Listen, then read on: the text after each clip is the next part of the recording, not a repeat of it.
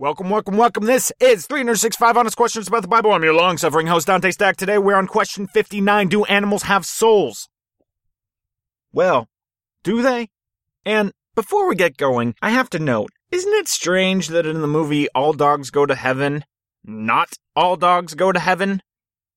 Man, that reminds me of this nightmare I had when I was a kid. Maybe I've even talked about this before. I'm in heaven. Like, I had this dream when I was a kid, and it's the classical, heaven's made up of a bunch of clouds, and we're all in white robes and strumming harps and stuff.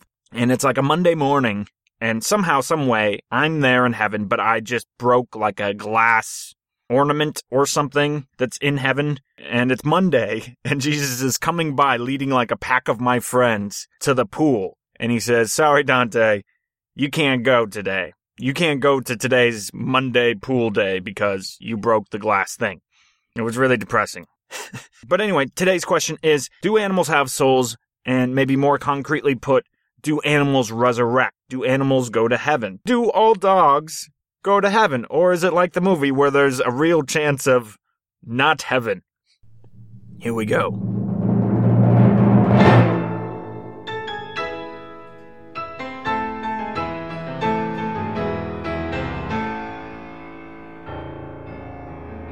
Do animals have souls? Is there something more to them than mere flesh and bone? From a young age, intuitively, I felt like there has to be. And now, if I look into my dog's eyes, or I see envy in my dog's reactions to me playing with another dog, or sometimes guilt when we've come home and she's gotten into the trash and she knows we're gonna come and spank her for getting into the trash. She is clearly anticipating this or knows it's coming because she's already hiding long before we're yelling at her, giving her our stern, bad dog voice. And this question, I know a lot of people don't think it's a big deal. I do. I really do. And hopefully I can show you why I think it is a big deal, why I'm choosing this question to be the question we end on, at least indeterminately. As I said last week, I am suspending my campaign of this show. Hopefully I'll get a chance to come back to it, but for the foreseeable future, I am having to stop. There will be one more episode after this, but it'll be different. It's going to be like a roundtable discussion. That'll be hopefully in a couple weeks. But as far as regular episodes go, today's it. Question 59. Do animals have souls? And like I said, I believe this is an important question. I've got more scripture than usual to go through today, so let's not waste any time. Again, as I said in the preface, what I really mean by do animals have souls is do animals resurrect? Now, I've read some things where people say, yes, animals have souls, but they're temporal souls that die when the animal dies. Maybe that's true, it just doesn't make any sense to me, or it doesn't make the word soul have any meaning. Soul is a difficult word because it doesn't have a definition that we can all agree upon, right? So I'm kind of using it as a catch-all for like the stuff of you that goes beyond your body. So in Christian terms, when we say resurrect, that we will be resurrected, it's usually the idea of soul, our identity that we're talking about being resurrected, not necessarily our ingrown toenails, for instance. And at least for us, this idea of resurrection is center to the gospel. It's center to our hope. One of my favorite passages in all the Bible, probably, if you have to pin me down, probably my favorite, because I find it applicable in so many ways, and it sums it up nicely in a blunt way, a matter-of-fact way, is 1 Corinthians 15:12-19. I'll read it now. This is Paul speaking. Now if Christ is proclaimed as raised from the dead, how can some of you say that there is no resurrection of the dead? But if there is no resurrection of the dead, then not even Christ has been raised. And if Christ has not been raised, then our preaching is in vain, and your faith is in vain. We're even found to be misrepresenting God, because we testified about God that he raised Christ, whom he did not raise, if it is true that the dead are not raised. For if the dead are not raised, not even Christ has been raised. And if Christ has not been raised, your faith is futile, and you are still in your sins. Then those also who are fallen asleep in Christ have perished. If in Christ we have hope in this life only, we are of all people most to be pitied. Right? Paul's making the point, hey, the Romans are sending us to the lions. We're out in the middle of the gladiator theater, getting eaten by lions day in, day out. There's no point to holding these convictions. There's no point to being a Christian if all of our days, all of our stories just end with being eaten by a lion. If that's what this is all about, and the story ends with getting your arm gnawed off by a hungry lioness, then what's the point? There's no glory in that. There's no gospel. There's no good news to being eaten by a lion. Paul is saying then, if we don't have another life, if there's no afterlife, if we don't resurrect, if we don't have heaven to look forward to, we are the stupidest people on the planet and the most to be pitied, because our lives are full of this conviction of a reality that apparently isn't real, and the consequences of believing that reality are a horrible death. Hooray! You see, we who believe in Jesus, we who find hope in him, find an ultimate, enduring hope in the very nature of the resurrection. If there's no afterlife, we suck. We are the most to be pitied. That's what Paul's saying. I believe that. And this is why this question of animal souls matters. I had, as a child, a string of rats as pets. And despite the bad reputation rats have, they make wonderful pets. They're very loving, they're very sensitive, they're cuddly, and for being a little rodent, pretty intuitive, pretty intelligent. And I think I was 5, maybe 6, when I had my first rat. His name was Flash, and I don't really remember him very well, but I have a general memory that he lived about a year and then died. I don't remember how he died, but I do remember, his death, maybe it was sad, but it also meant I got to go to the pet store with Mom and get a new rat, a rat that would soon be named Flash 2. Well, right after I got Flash 2, of course, I'm excited to show Flash 2 off to everyone. And for some reason, I also had a piggy bank collection at this time. I guess maybe I wanted to be an accountant, and because I don't actually have an accountant's brain, I thought, the more piggy banks I own, the more money I'll get, somehow. You see, the piggy banks all fill up with cash, and I'll become rich. So having multiple piggy banks will win the day. Anyway, it was a birthday party or something. Some sort of family gathering was taking place, and I had just gotten Flash 2, just brought him home from the pet store. And what do you know, I'm in one corner of the room, and I'm watching my cousin play with Flash 2, and I'm giving him some space, I want to show how awesome Flash 2 is, so let every child, every friend, every relative play with Flash 2 on his own. And I watch in horror as he raises one of my piggy banks and then drops it on little Flash 2's head. And he didn't die right away, but I remember holding him, and he just had this little bit of blood, on his temple, and just being like, "No, little Flash 2, no! I only had you a week! A week? This isn't right! No!" And unlike my experience with Flash 1, Flash 1 I had a long time, so I had this sense of, okay, animals don't live as long as humans, so it's okay.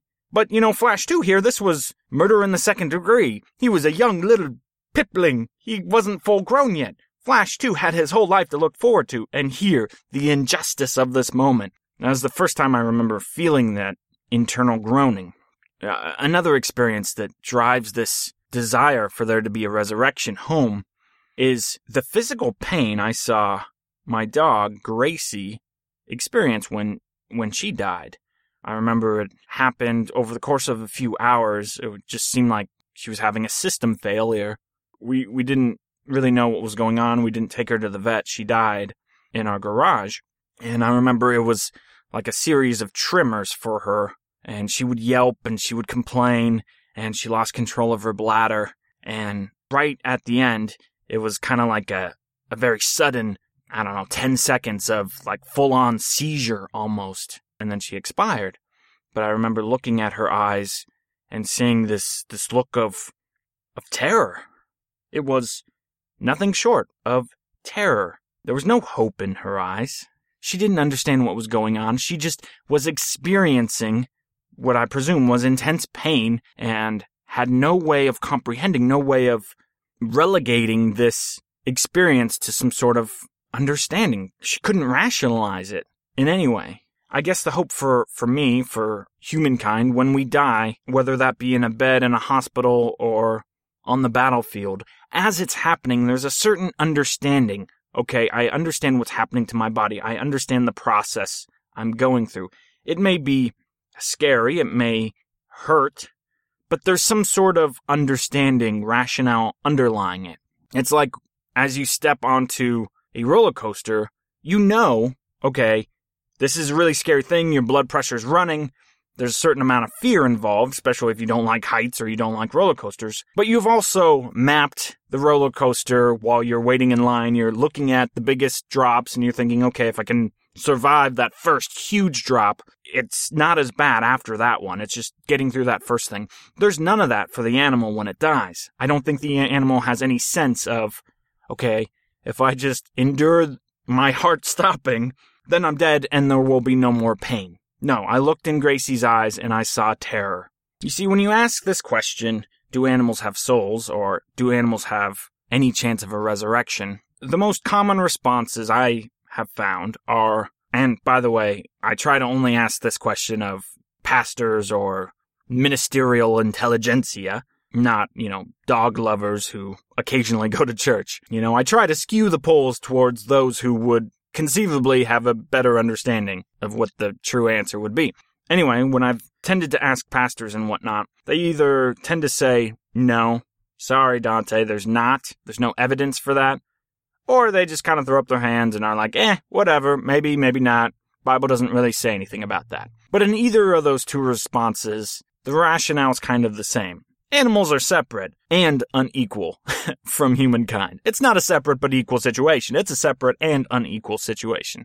For instance, one mission pastor that I know pretty well, he's the most loving person you'll run into, loves everyone, has a tremendous heart for the poor and tremendous heart just for people in general. He's slow to anger, full of compassion, loving kindness. If you met him, you would like him. He's that type of guy. But this loving feeling doesn't really extend to animals. He feels fine about them. He's not antagonistic, but he doesn't share his heart with an animal. He doesn't worry or feel for the suffering animal kingdom. Right in his mind, he's just like, okay, why should I worry about suffering llamas in Argentina when there are starving children in Argentina? And that rationale makes sense. I can't blame him for that. But when I spoke to him about this, I kind of sifted through what he was saying and feel like he was making two arguments. And I think these are the two strongest arguments for people who either don't care whether animals have souls or not, or think flatly that they don't. And the two arguments are, one, God doesn't give any sort of provision for animals in the Bible. He doesn't say, and on that day, every animal shall come up from the grave and bow bended knee before Jesus. The Bible doesn't say anything like that. So point one, the Bible doesn't give provision for animals in the afterlife. Doesn't mention it. Point two, we, mankind, have been given the responsibility of being caretakers to the animal kingdom. And the supposition out of that then is whatever happens to them, whatever injustice, whatever they experience, it's not so much God's responsibility, it's on us. It's our responsibility. And I'll read here from Genesis. This is usually where people will point you if they're trying to make this argument. Here's Genesis chapter 1, so the creation story, verses 26 through 30. Then God said, "Let us make man in our image, after our likeness, and let them have dominion over the fish of the sea, and over the birds of the heavens, and over the livestock, and over all the earth, and over every creeping thing that creeps on the earth." So God created man in his own image. In the image of God he created him. Male and female he created them. And God blessed them. And God said to them, "Be fruitful and multiply, and fill the earth, and subdue it, and have dominion over the fish of the sea, and over the birds of the heavens, and over every living thing that moves on the earth." And God said, "Behold, I have given you every plant yielding seed that is on the face of all the earth, and every tree with seed in its fruit. You shall have them for food. And to every beast of the earth, and to every bird of the heavens, and to everything that creeps on the earth, everything that has the breath of life, I have given every green plant for food." And it was so. A couple points to bring out of that. The first is the big one. Only humans were made in God's image. God doesn't say, when I made the porcupine, I made those little needles off of my own image. They're a reflection of my needleback. I bet you didn't know that about me. I have a needleback, for I am God. He doesn't say anything like that, right? There seems to be two categories. And secondly, and he says this twice, mankind has dominion, has authority over the animal kingdom. And he says that in a couple ways, but it's pretty thorough, right? You have authority, you have responsibility over the animal kingdom. Then, in Genesis chapter 2, verses 19 and 20, the scripture reads, Now out of the ground the Lord God had formed every beast of the field and every bird of the heavens, and brought them to the man to see what he would call them. And whatever the man called every living creature, that was its name. The man gave names to all livestock, and to the birds of the heavens, and to every beast of the field. Okay, so this is just an enumerating of Adam's authority, or mankind's authority over the animal kingdom. He's naming them all. So, I'm kind of holding back my pro-animal soul arguments here at this point, but I want to make clear here that, there is something to be said here in the argument of animals are under our protection. Whatever happens to them, God's given them unto us. So, at the end of the day, it's my fault Flash 2 died.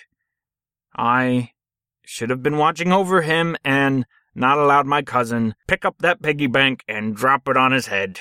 Now, that being said, let's take a look here at the other argument. The argument that God makes no provision for animals in the afterlife.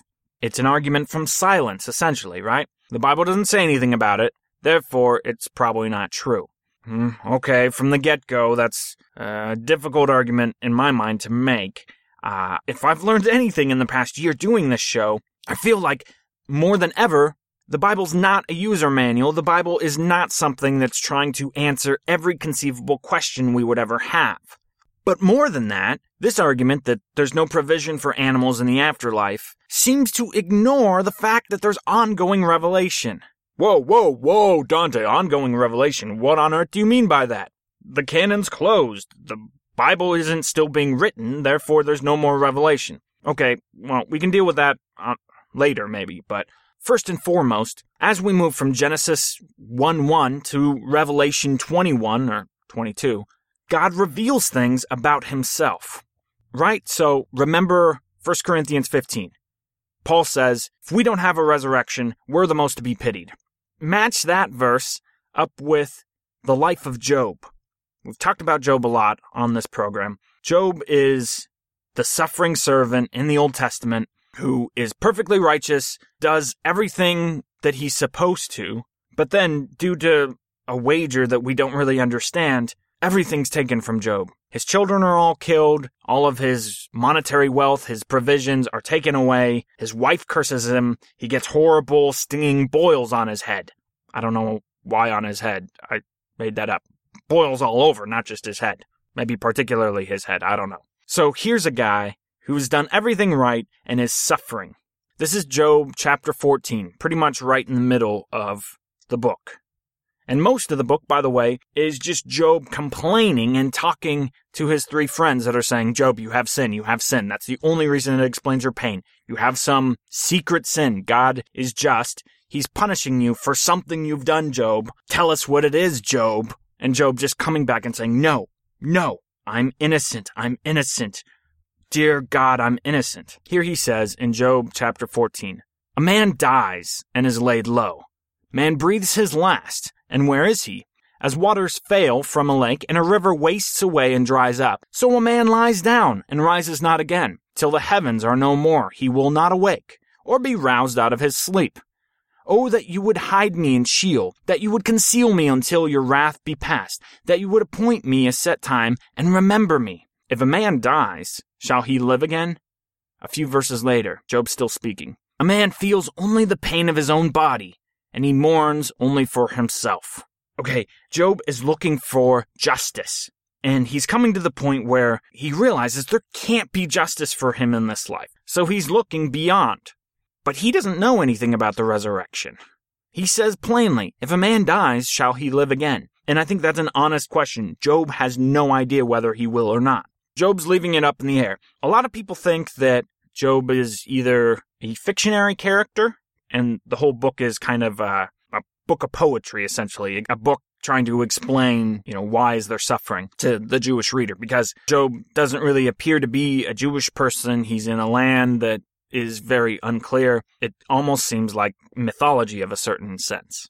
But King Solomon is certainly not a fictional character, and Ecclesiastes is a book I don't understand in the slightest. But Solomon, in all his wisdom, wrote it, and I've avoided it thoroughly thus far in 365 Honest Questions. But here, now, I'll read from his words in Ecclesiastes. Ecclesiastes 3, verses 16 through 22. This is, of course, Solomon talking to us. Moreover, I saw under the sun that in the place of justice, even there was wickedness, and in the place of righteousness, even there was wickedness. I said in my heart, God will judge the righteous and the wicked, for there's a time for every matter and for every work. I said in my heart, with regard to the children of man, that God is testing them, that they may see that they themselves are but beasts. For what happens to the children of man and what happens to the beasts is the same.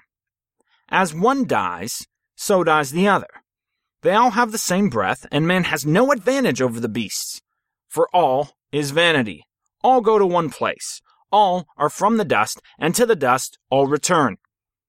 Who knows whether the spirit of man goes upward and the spirit of the beast goes down into the earth? So I saw that there is nothing better than that a man should rejoice in his work, for that is his lot. Who can bring him to see what will be after him? Solomon is saying, look, I don't know if there's an afterlife. I don't know if we're any different than the beast. It seems like we are the beasts. Enjoy today for today, folks, because there's nothing afterward. Again, I am not person you should go to when you have Ecclesiastes questions. I don't get the book at all. I don't know if Solomon is trying to speak in someone else's voice. I don't understand what his point is. But taking this little section at face value, he seems to be saying the same sort of thing that Job is. That he doesn't know if there's a resurrection. He doesn't know if he's different than the rest of the animals. Obviously, something changes by the time Jesus comes on the field. Obviously, there's revelation from God to mankind about the afterlife, to Christians about resurrection. And more to the point here, I think if you look at this particular revelation of afterlife or of resurrection, you could come to the conclusion that it's essentially given on a need-to-know basis. Jesus hadn't come yet. He hadn't forgiven all sins. He hadn't been the final sacrifice. So there wasn't a need in the Old Testament for this concrete idea of a resurrection. Once he's on the stage, once Jesus dies and resurrects and becomes the first fruit of what's going to happen for the rest of us, now we need to know about the afterlife. We need to know something of the resurrection to understand the good news of the gospel. In that way, then, I would say that the ongoing revelation for us in the Bible is given on a need-to-know basis. For instance, we don't know much about angels. Do we need to know much about angels? Not really. In fact, the more we know about angels, seems the more we're gonna, idolize them and make weird religions about them. There's a common place between San Marcos and Encinitas in San Diego County that my friends and I would drive to in the middle of the night in high school and college, and we would go into this forest area. Actually, it's called the Elfin Forest, and we would go to the gates of Quest Haven. Quest Haven being a cult that worships angels. Because, of course, we were looking for ghosts or demons or whatever, bumps in the night, because there were tons of weird rumors and stories about the gates of Quest Haven and the area around Quest Haven and in Elfin Forest. Anyway, the point being, we know very little about angels, and yet there's a cult in Encinitas or San Marcos, I forget which city exactly, that worships angels. So, again, maybe we're not given more about animals, not because there isn't something, not because there's absence, but because we don't need to know it. The Bible is not written for animals. And I think we forget this, those of us who are in the Christian community. The Bible itself is not God. The Bible itself is not how we enter through the kingdom of heaven. The Bible itself is not salvation. The Bible itself is not who forgives us. The Bible itself is not a relationship with Jesus, is not a relationship with God. It's a tool that God has chosen to use for us. And yes, the Bible says it's living and acting and sharper than a two-edged sword. I don't really understand all those points. I don't understand what Paul meant when he said those things, but the Bible is not God.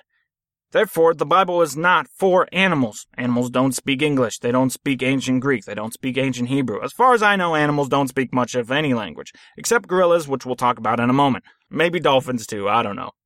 Chimps. And parrots, Parrot was talking to me at the zoo on Saturday. I know parrots supposedly are just parroting and they don't understand what they're saying, but sometimes it seems like they do understand. The point is, I don't think there's any argument out there that can sufficiently say that animals don't have an afterlife, that animals don't resurrect.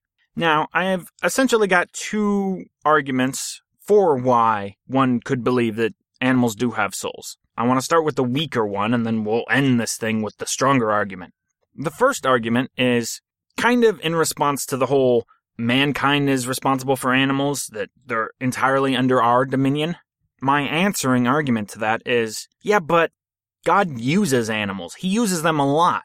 He uses them to glorify himself. He uses them to move people around.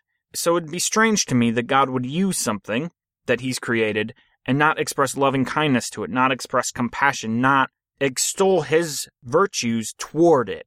When Jesus rides a donkey into Jerusalem, the triumphant entry, the Pharisees shout out to his people that are worshiping him, more or less tells them to shut up. Jesus answers the Pharisees saying in Luke 19:40, I tell you, if these people were silent, the very stones would cry out. Okay, that's not animals, but it's saying all creation serves God. Isaiah 55:12 says, For you shall go out in joy and be led forth in peace. The mountains and the hills before you shall break forth in singing, and all the trees of the field shall clap their hands. All of creation, not just mankind, is a part of the process, is a part of glorifying God, is a part of worship. All right, a really funny story. 2 Kings Chapter 2, 23 through 25, and we really, if we ever come back to this show, need to do a question based on this small little passage. It's bizarre, and we could get totally hung up on the wrong thing here. Maybe we will. Let's read it and see if we get hung up. This is taking place just when Elisha is coronated a prophet after Elijah. So Elisha went up from there to Bethel, and while he was going up on the way, some small boys came out of the city and jeered at him, saying, Go up, you bald head! Go up, you bald head! And Elisha turned around, and when he saw them, he cursed them in the name of the Lord. And 2 she-bears came out of the woods, and tore 42 of the boys. From there he went on to Mount Carmel, and from there he returned to Samaria. So, apparently, there were some bully boys that were making Elisha feel bad about being bald, and so Elisha cursed them, which resulted in God commanding 2 bears to come out of the woods and massacre 42 boys. Okay, this story probably isn't worth bringing up because it's so weird and it makes me feel angry and frustrated, and I don't really like that it exists. And I don't know how that's just, but for the sake of our purposes right now, here's an instance where God was going to do something and he uses a bear, 2 bears, 2 she-bears, to dole out this justice or whatever. To dole out this punishment is probably a better word. Likewise, we see over and over again the lion and the lamb. These 2 animals being used as very, very effective metaphors for Jesus himself. Jesus is the lion and the lamb. And we know the kingdom has come when the lion, the great predator of the field, sleeps with the lamb, the most cuddly, sweet of the animals of the field. But of course, if we're talking about animals, we have to tell the funniest, most bizarre, fun story in all the animal kingdom in the Bible. Numbers, chapter 22, 22 through 35.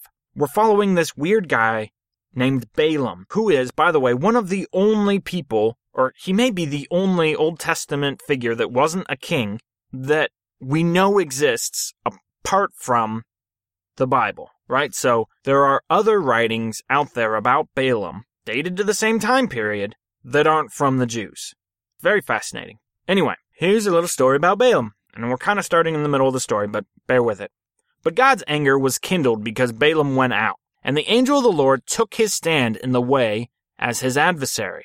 Now Balaam was riding on his donkey, and his 2 servants were with him. And the donkey saw the angel of the Lord standing in the road, with a drawn sword in his hand. And the donkey turned aside out of the road and went into the field. and Balaam struck the donkey to turn her into the road. Then the angel of the Lord stood in a narrow path between the vineyards, with a wall on either side. And when the donkey saw the angel of the Lord, she pushed against the wall and pressed Balaam's foot against the wall. So he struck her again. Then the angel of the Lord went ahead and stood in a narrow place where there was no way to turn either to the right or to the left. When the donkey saw the angel of the Lord, she lay down under Balaam, and Balaam's anger was kindled, and he struck the donkey with his staff. Here's the fun part.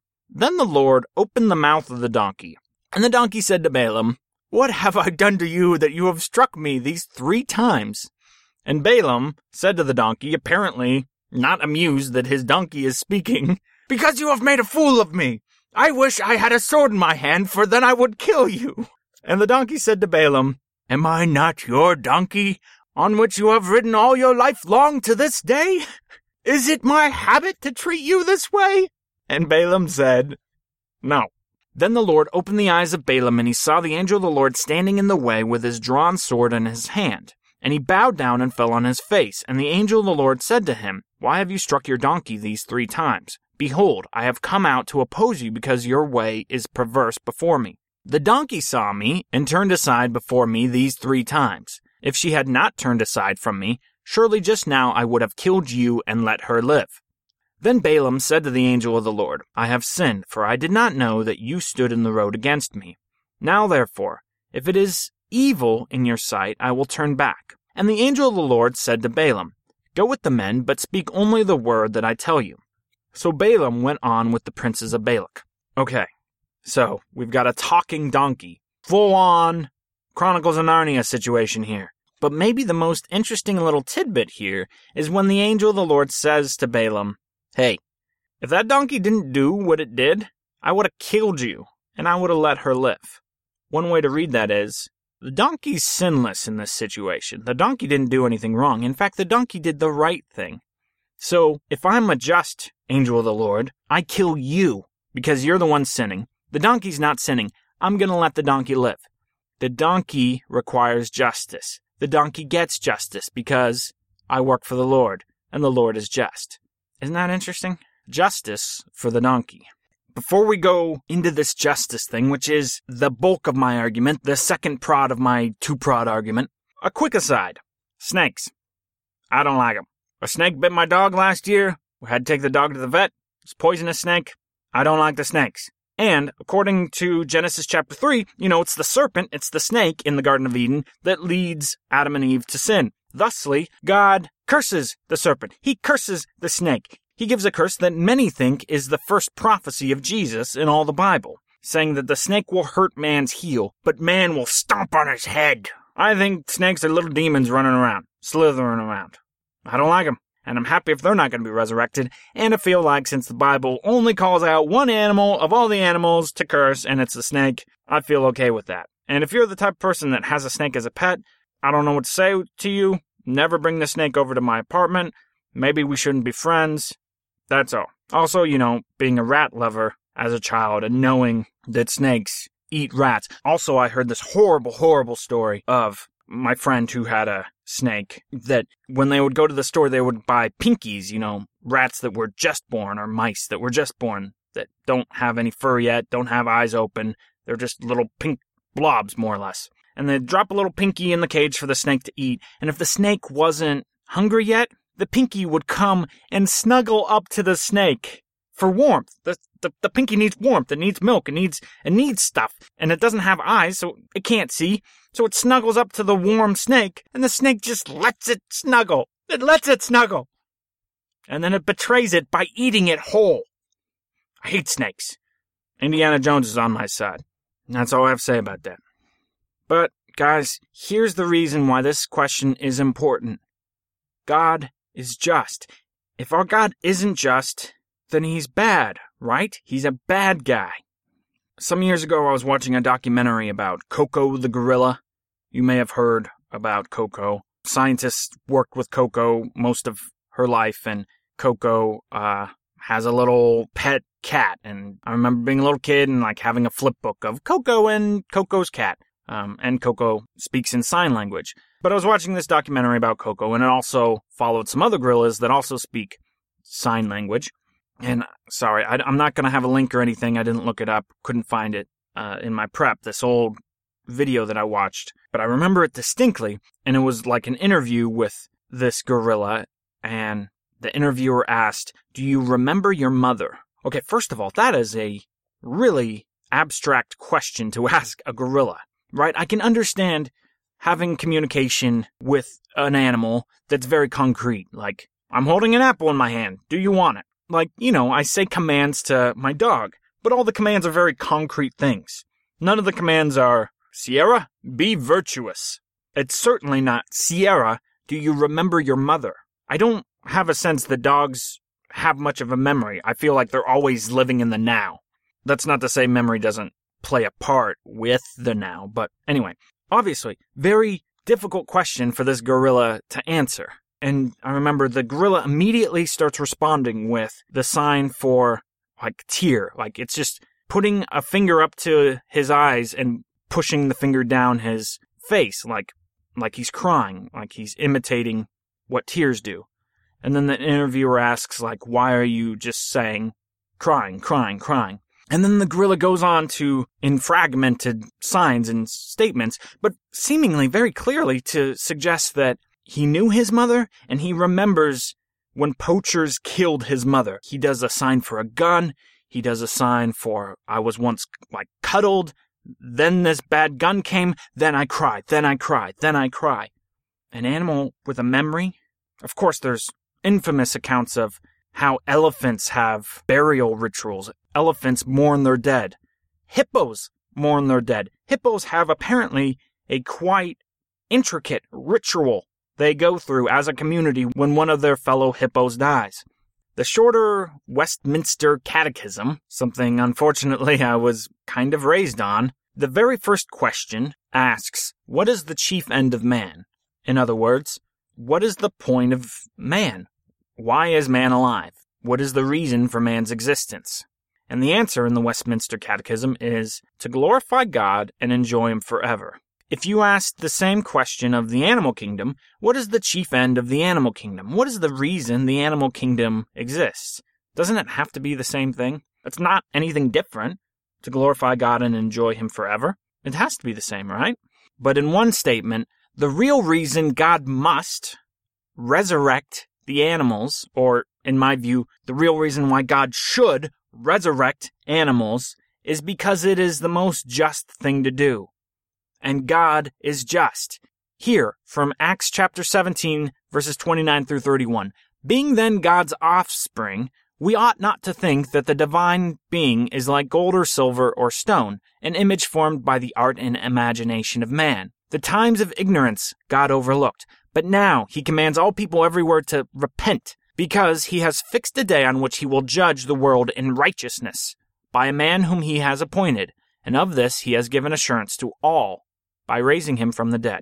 Of course, this man He's talking about is Jesus. Matthew chapter 10, verses 26 through 31. This is Jesus speaking. So have no fear of these people, for nothing is covered that will not be revealed, or hidden that will not be known. What I tell you in the dark, say in the light, and what you hear whispered, proclaim on the housetops. And do not fear those who kill the body, but cannot kill the soul. Rather fear Him who can destroy both soul and body in hell. Are not 2 sparrows sold for a penny, and not one of them will fall to the ground apart from your Father, God.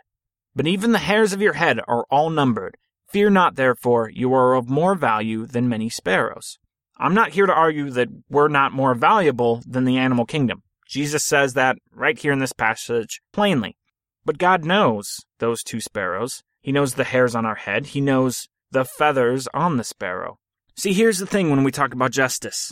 We're going to get more than our fair share of justice. We're given mercy upon justice. We, humans, have this sinful nature. We suck. We screwed up. We make mistakes. But as far as we can tell, the animal kingdom is merely groaning. For lack of a better word, the animal kingdom is sinless. Yet they suffer under the same burdens, the same consequences that we sinful people do in this decrepit, broken down world. Read here from Romans 8, verses 18 through 25. This is Paul talking. For I consider that the sufferings of this present time are not worth comparing with the glory that is to be revealed to us. For the whole creation waits with eager longing for the revealing of the sons of God. the whole creation. For the creation was subject to futility, not willingly, but because of him who subjected it, in hope that the creation itself will be set free from its bondage to corruption and obtain the freedom of the glory of the children of God. Right here is the gospel for all creation. Paul's saying right here, all creation, all the animals, all the birds, all the trees, all the fish, they're under bondage. They're slaves to the broken world, slaves to the corruption, and they're waiting, dying to see the world made right again. Paul continues, "For we know that the whole creation has been groaning together in the pains of childbirth until now. And not only the creation, but we ourselves, who have the first fruits of the Spirit, groan inwardly as we wait eagerly for adoption as sons, the redemption of our bodies. For in this hope we were saved. Now hope that is seen is not hope. For who hopes for what he sees? But if we hope for what we do not see, we wait for it with patience." Paul's saying humans, those who are redeemed, get the first fruits of the new creation, the first fruits of God's story being fulfilled, of the new heaven and the new earth, the newness, God making all things right. We get the first fruits. Who gets the second fruits? I think it's the animal kingdom. It's the rest of creation. My favorite part of the movie, The Passion of the Christ. Say what you will about that film. I think there are some powerful moments, and most powerful to me is when the movie sticks some words that Jesus says in the book of Revelation, and they put it in his mouth as he's carrying the cross. In the movie, he's carrying the cross to Golgotha.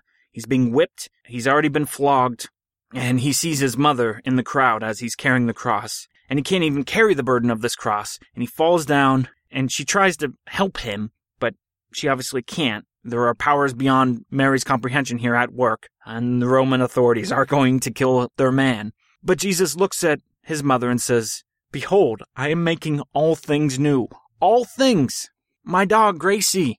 All things. She's one of the all things, isn't she? Flash, too. He's one of the all things, isn't he? Speaking of Revelation, it's the last book of the Bible, and it's one of the few times, aside from the Gospels, where we hear from Jesus himself. He speaks. And right at the beginning, he has words for 7 churches. And he ends each of his little words to each of the 7 churches with a different proclamation of what's going to come.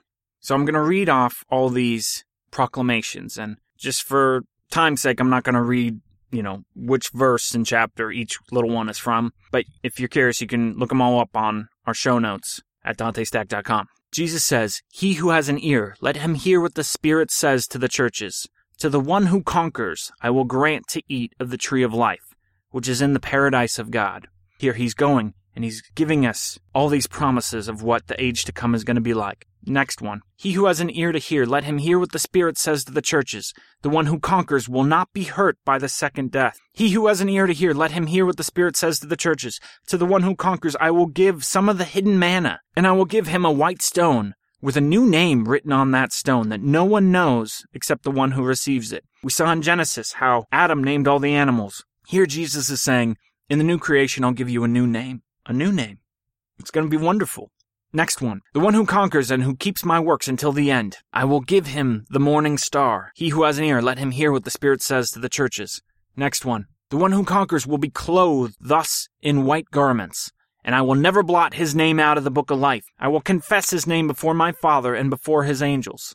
Next one. "The one who conquers, I will make him a pillar in the temple of my God. Never shall he go out of it. And I will write on him the name of my God, and the name of the city of my God, the New Jerusalem, which comes down from my God out of heaven, and my own new name." We'll have God's name written on us. Next one, last one. "The one who conquers, I will grant him to sit with me on my throne, as I also conquered, and sat down with my Father on his throne." All these promises for us. Not for the animals, right? My favorite poem of all time is written by Lord Byron. I'll read it now. It's called Epitaph to a Dog. "When some proud son of man returns to earth, unknown to glory but upheld by birth, the sculptor's art exhausts the pomp of woe, and storied urns record who rests below. When all is done, upon the tomb is seen, not what he was, but what he should have been.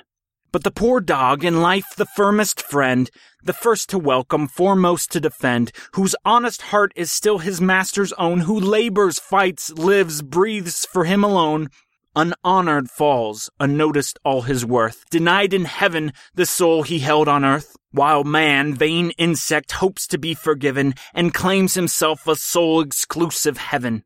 O man, thou feeble tenant of an hour, debased by slavery or corrupt by power, who knows thee well must quit thee with disgust, degraded mass of animated dust. Thy love is lust, thy friendship all a cheat, thy tongue hypocrisy, thy heart deceit. By nature vile, ennobled but by name, each kindled brute might bid thee blush for shame. Ye, who behold perchance this simple urn, pass on. It honors none you wish to mourn. To mark a friend's remains these stones arise. I never knew but one, and here he lies. How is it just that we, the scum of the earth, get forgiveness, get God's name written on our hearts, get new names, get to sit on God's throne? But my dog who only loves me, my dog who always follows me, my dog who would sacrifice herself for me, my dog dies in a pile of her own urine, crying out with fear in her eyes, not knowing what's happening to her. Last week in our apartment, it was evening, and we had our porch door open, and all of a sudden, we hear a car hit a dog on the road just by our apartment. And you could hear the dog scream and moan. And our dog started making a little high-pitched noise in her own throat. She was empathizing, and she didn't know what was going on. And then she came to us. She ran to Danae, my wife, to be comforted. Isn't it just for God to do something for these creatures? It's not like he doesn't have the power. Yeah, sure, a bug doesn't have the value that I do, doesn't have the value that you do. But God still made it. He still took time to form it, right? He knows its curves. He knows when the sparrow dies. Isn't it just to resurrect them? Isn't it just that their groaning could stop? God's given us authority over the animals. And maybe because of that, we fall in love with the animals. I love my dog. I love many animals. One of the last verses of the Bible, Revelation chapter 21, goes like this. He will wipe away every tear from their eyes, and death shall be no more. Neither shall there be mourning, nor crying, nor pain any more, for the former things have passed away. How can every tear be wiped away if the animal kingdom never had justice, if the animal kingdom never got to find peace, never got an end to their mourning? You see, this question matters to me because it impugns my image of God if you simply come to me and say, all animals return to the dust and creation groans until the very end. Then I have to live with the memories of all the animals that died unjustly because of man's sin. When I was in Alaska, there was a serial puppy torturer. This wicked mind, his black heart would go around torturing puppies. You're a puppy, you're the cutest thing in all creation, and you face the vilest, the most painful, the inexpressible, the guttural pains, the absolute terror. How does that puppy coincide with an all-loving God? Unless that puppy who spent some miserable hours on the face of this earth, he himself will be redeemed. That is the God I want to believe in. I don't want to believe that my love for creation could surpass God's affection for it. No, it can't, right? If God is love, his affection, his love has to be greater than mine. However much I love my dumb dog Sierra, God loves her more. And if I get to resurrect, if I get to sit on God's throne, I want my dog by my side, or at least I want to know my dog also gets to live merrily in the new kingdom. Because I love my dog, and I know God loves my dog more than me. Therefore, shouldn't God also want to resurrect her, if I want to? I don't rightly know the definitive answer, but I'm telling you, this is what my heart wants to believe, and this is the God I want to believe in. In one of my small groups, it appears this will be the group that, when we do the roundtable discussion, which may actually be the very, very last episode, it'll be with these gentlemen. But we've been looking at the book of Job, and one of the things that's been jumping off the page to me is that Job's belief in God comes from what Job needs God to be, what he necessitates God to be. All of Job's friends are saying God works like a balance. For the righteous, he does good things. For the wicked, he does bad things. If it's raining on you, it's because you did something wrong, Job. And while we can look at that now, those of us who believe in the Bible and say, no, that's not who God is, that's not how it works. Job didn't have the Bible. He didn't know better. But he stuck to his conviction that if there is a God that created him in love and created everything in love, then he has to be this way.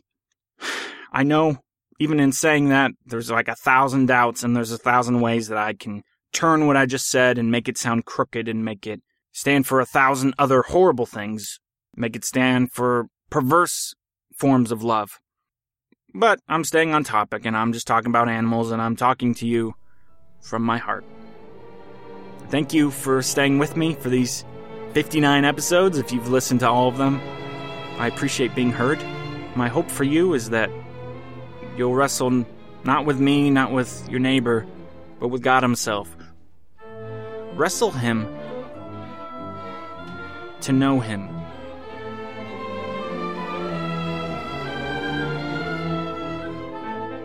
This is Dante Stack signing out. Peace be the journey.